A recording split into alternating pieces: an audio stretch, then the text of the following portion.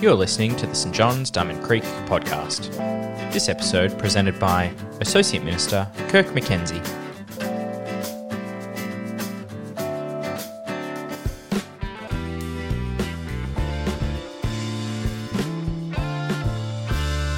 Reading from Matthew chapter 10, verses 32 to 42 in the NIV.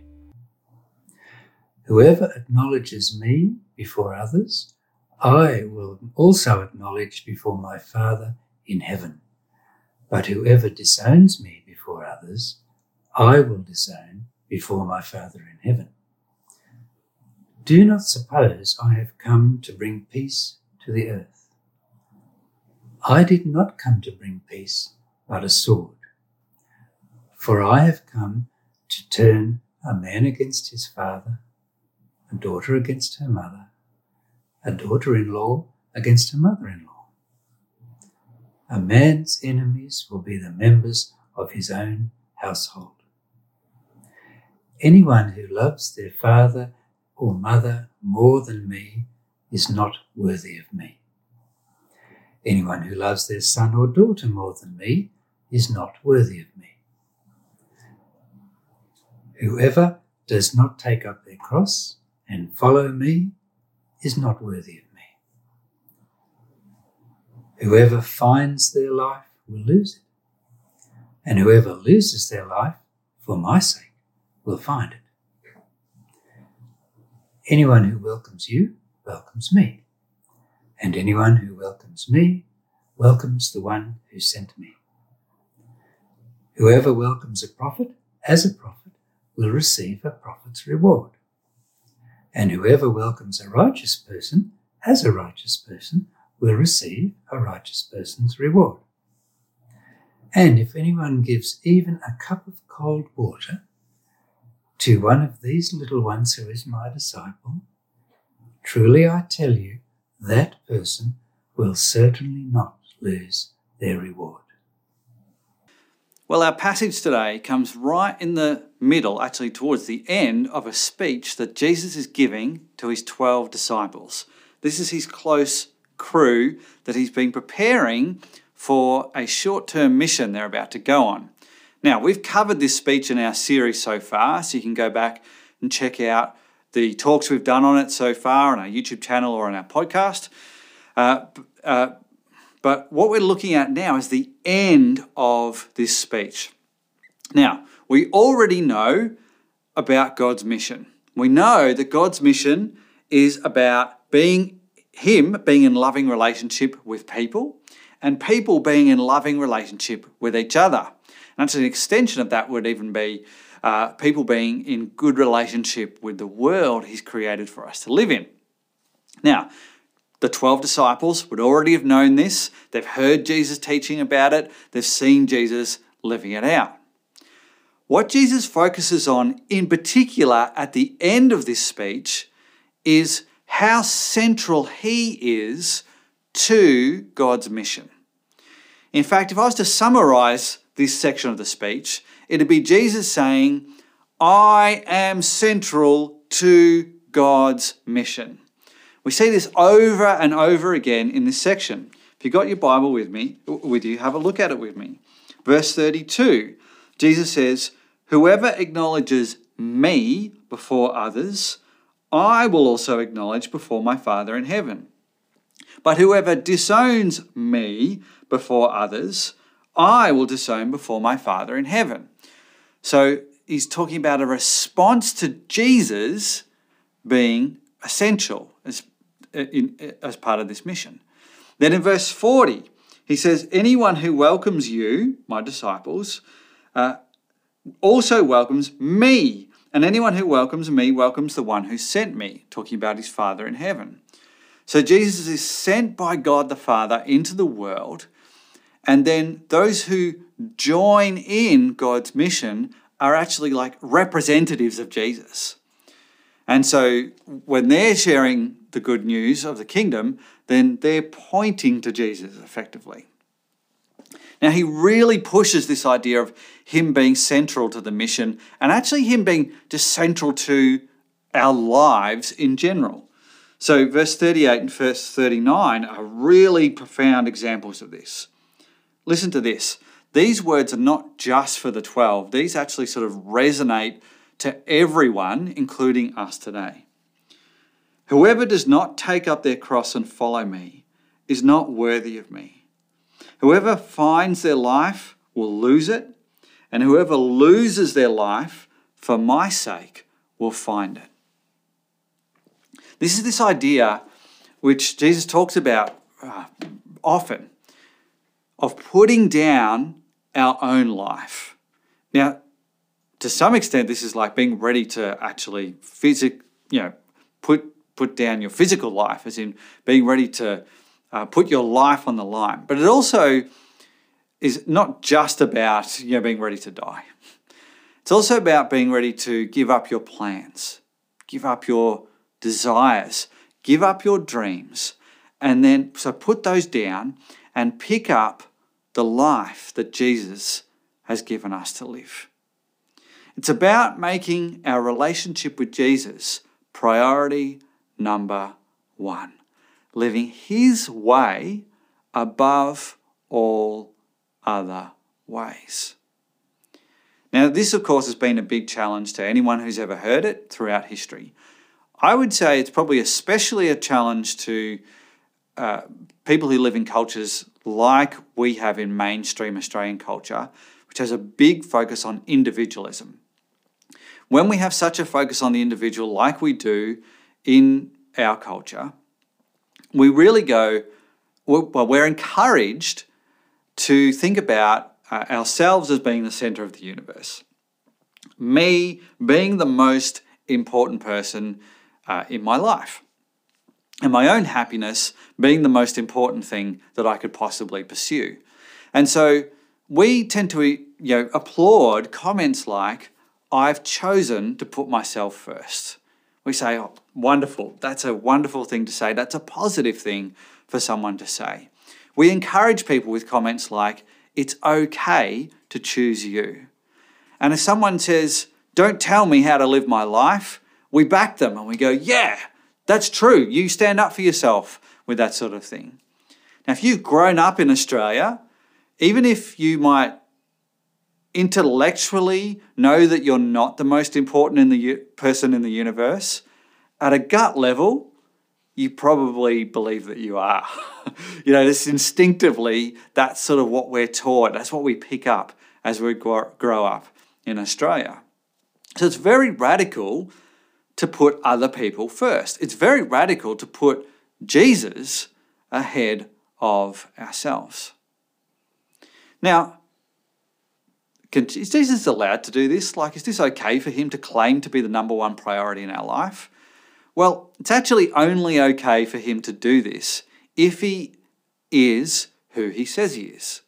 You see, Jesus claimed to be more than just a normal person. He claimed to be God himself. He claimed to be sent from God the Father to actually become God in human form. 100% God, 100% human. So only if you are actually God are you allowed to demand that people put you as the number one priority in their life. If just another normal person, like me or anyone else you've seen on the stream so far, comes to you, just your neighbour or anyone in your family comes to you and says, hey, you need to make me your number one priority in life. You need to live my way ahead of all other ways. Don't do it. You don't have to, because they're just a normal person. And they don't have the right to demand that of anyone, because they're just equal to everybody else. So it's only if Jesus was truly God, is truly God, that he's allowed to demand this. He's allowed to call us to put him number one. Now, if he's not, he's a liar and he's a narcissist. He's way too into himself. Now, this, of course, is one of the great faith claims of Christianity. So I can't prove to you right now that he is God. It's one of those things that we put our trust in. But if he is, then it's okay for him to do it. So in summary, we could say that Jesus is sent as God in human form. He then sends other people. In this case, he's sending the 12. Jesus is acknowledged. Jesus is welcomed. Those who accept Jesus are rewarded. We see that in verse 41 and 42. And those who disown or reject Jesus don't receive a reward. Now, that's a summary of this section of the speech, but there are some pretty intense verses in here, which, as we had them read, might have sort of got your attention, raised your eyebrows.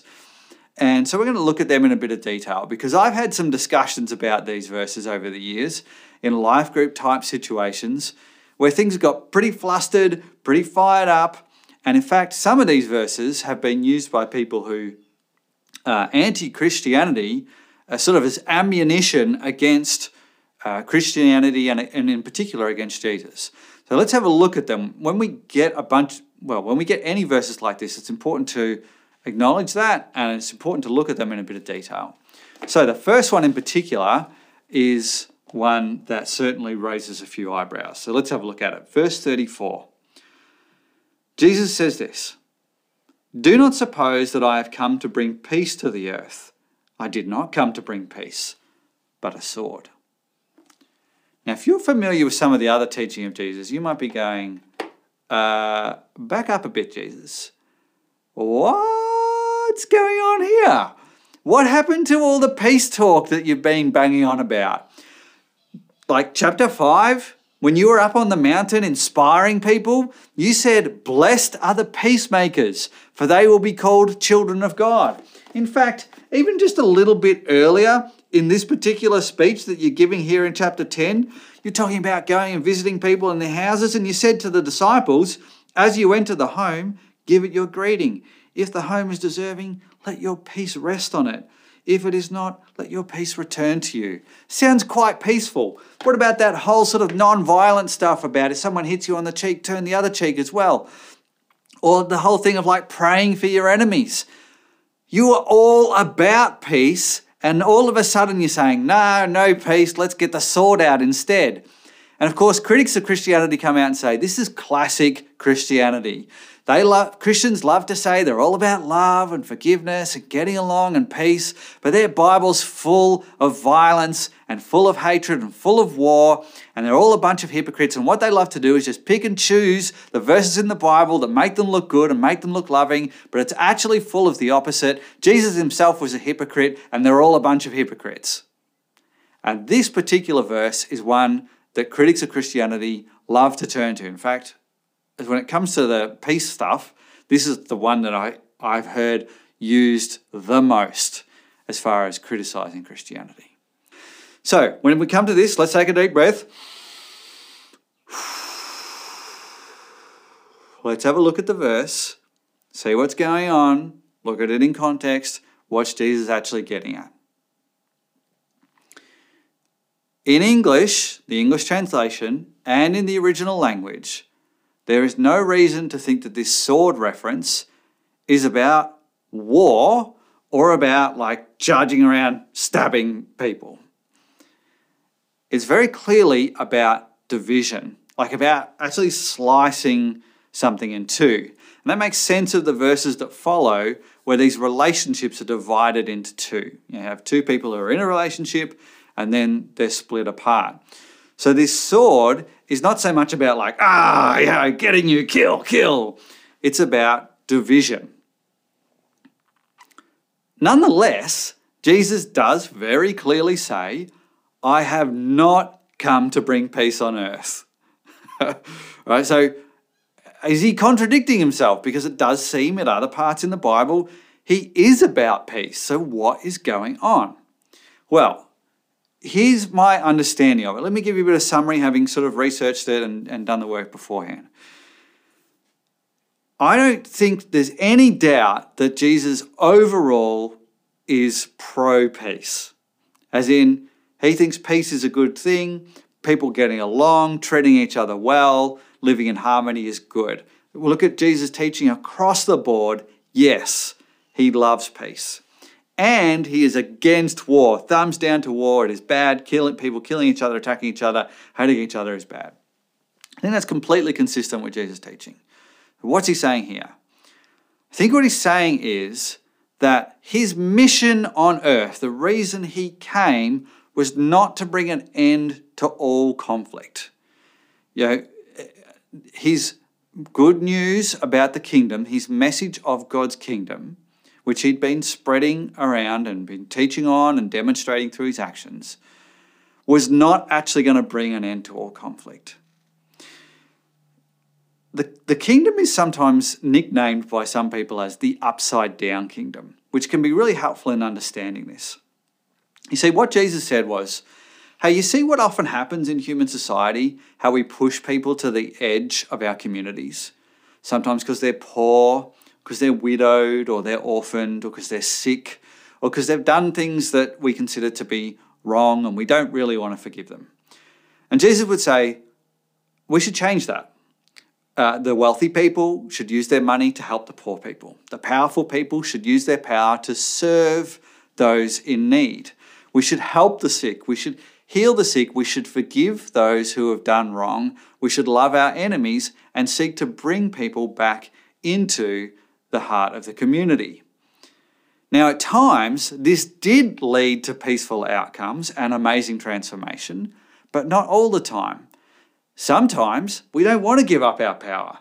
Sometimes we don't want to give away our money. Sometimes we don't want to forgive people. We'd prefer to take revenge. And so as much as Jesus' message of the kingdom sometimes did bring about peaceful outcomes, other times it actually increased the conflict because some people really hated the idea of putting Jesus number one, living his way above all else. They hated that idea and they responded angrily and sometimes violently. And so he's acknowledging that this is a radical, controversial message that he's bringing to the world, and it's not always going to be responded to well. It's going to bring division. And he uses the example of division in families in quite a sort of in-your-face sort of way. And these are some other verses that really might have ruffled your feathers as we read them.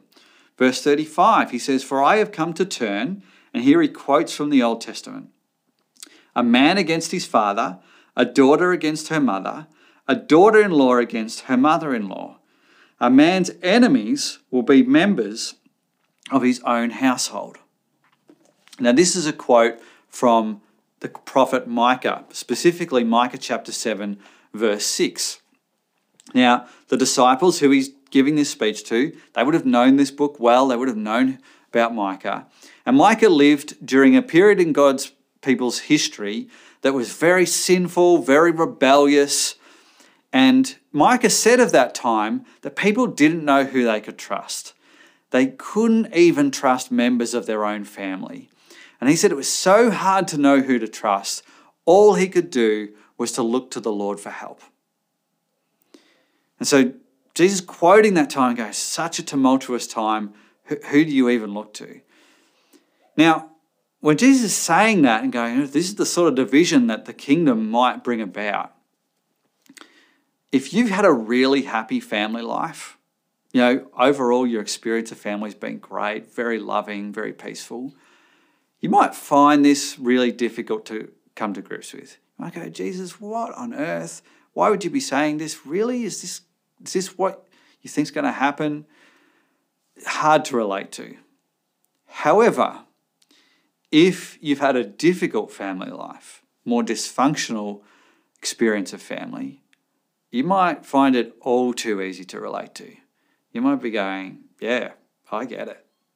That's been my experience. I understand how families can divide like that, perhaps over much similar issues, big issues, small issues.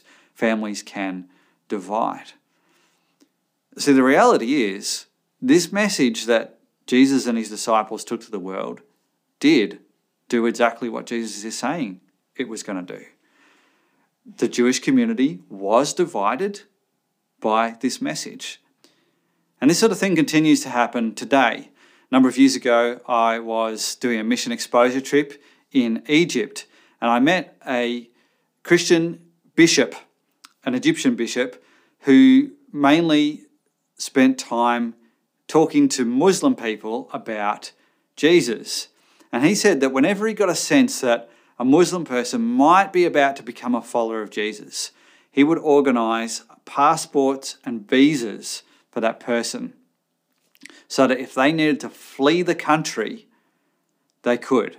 Because it was very common for that person's own family to try and kill them if they found out that they'd become a Christian.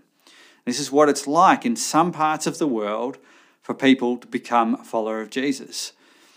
Now, it's not quite that intense, usually not that intense in Australia.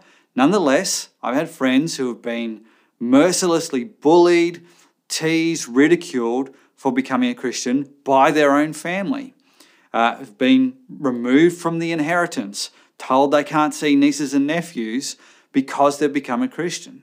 So not only do people not want to put Jesus number one in their own life, they get very angry when somebody else does as well. And I should point out, this is not always the case. Other people are very respectful, very accepting of those decisions, but there are these cases where it does cause division, and it can be very, very painful situations. Now, we should also point out that as Jesus is telling the disciples this, I'm sure it's not delighting him. Please don't think of him as going, I've come to turn a father against his son and a daughter against her mother, and like, and maniacalized like a villain. Like, this is not what he's on about. He's not being crazy and thinking this is an awesome thing. He's simply telling them how it is. Earlier on in the speech, he's told them the good stuff. He said, we're going to be sharing good news. There's going to be healing. There's going to be miracles. Evil is going to be driven back. And also, there's going to be conflict. And also, there's going to be division. There will be people of peace, but not everyone will be peaceful. Even though you come in peace, you won't always receive peace back. Now, verse 37 might be the one that really got your attention. Like, this is the one that some people have found very difficult, and of course, nearly everyone has to grapple with at one point or another. Anyone who loves their father or mother more than me is not worthy of me. Anyone who loves their son or daughter more than me is not worthy of me. And when we first hear this, we go, is Jesus telling us that we can't love our mum and dad? Or we can't love our kids if we're a parent? I think we can actually work through this one reasonably easily, actually. It got this emotional punch up front, but I think we can relax. You can still love your mum and dad. And parents, you can still love your kids. This is about priority. If we go back to this idea of Jesus being number one, again, he's only allowed to do this if he is actually God. But if he is, then we put him number one. Now, here's the thing. If you do that, if you make Jesus number one in your life, you are actually commanded to love your neighbours,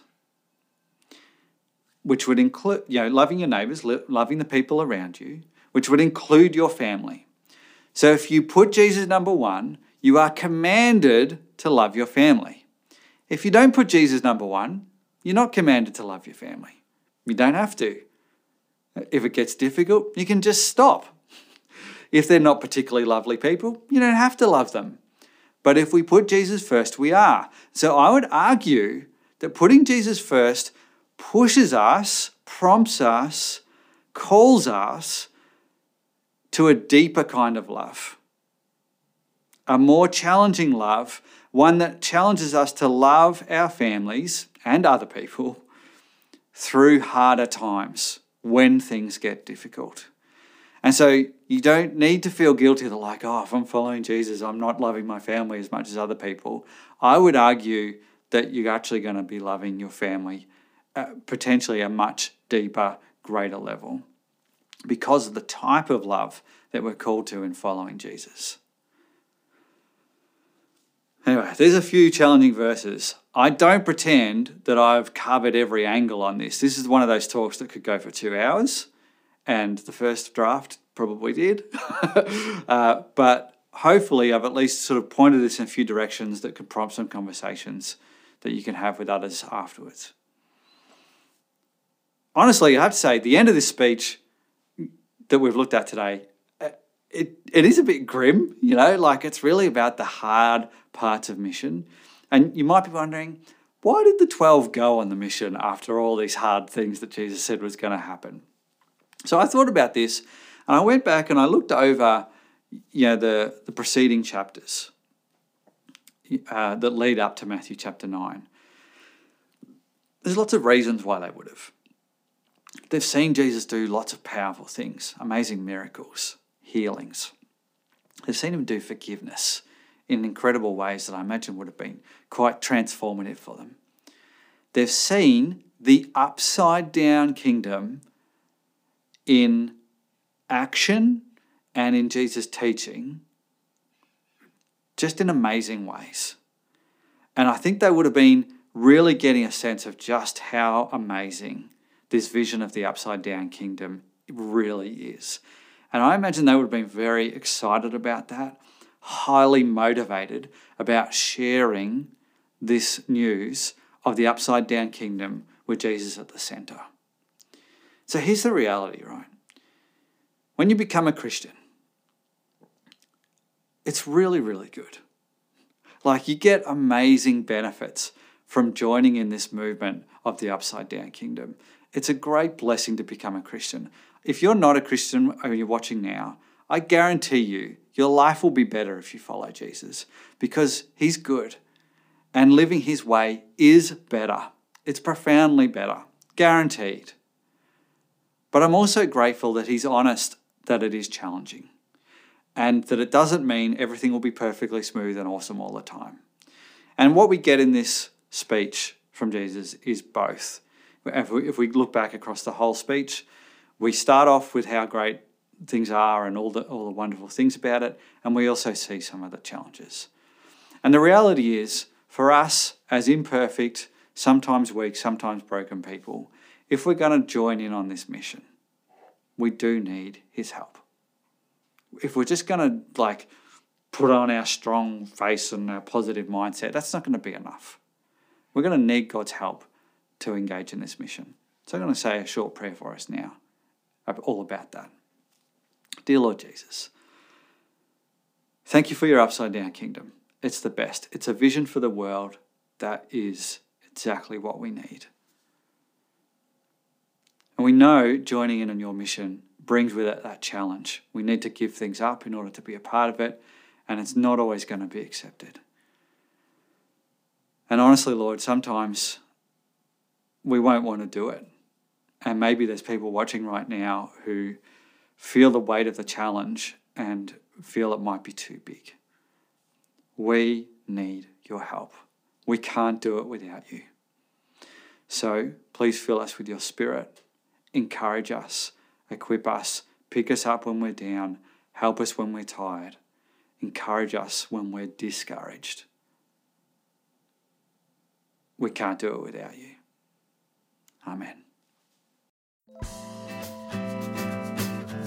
Thanks for joining us. If you'd like to subscribe to this podcast, you can do so in Apple Podcasts, Google Podcasts, Spotify, or wherever you get your podcasts from. Just search for St. John's, Diamond Creek.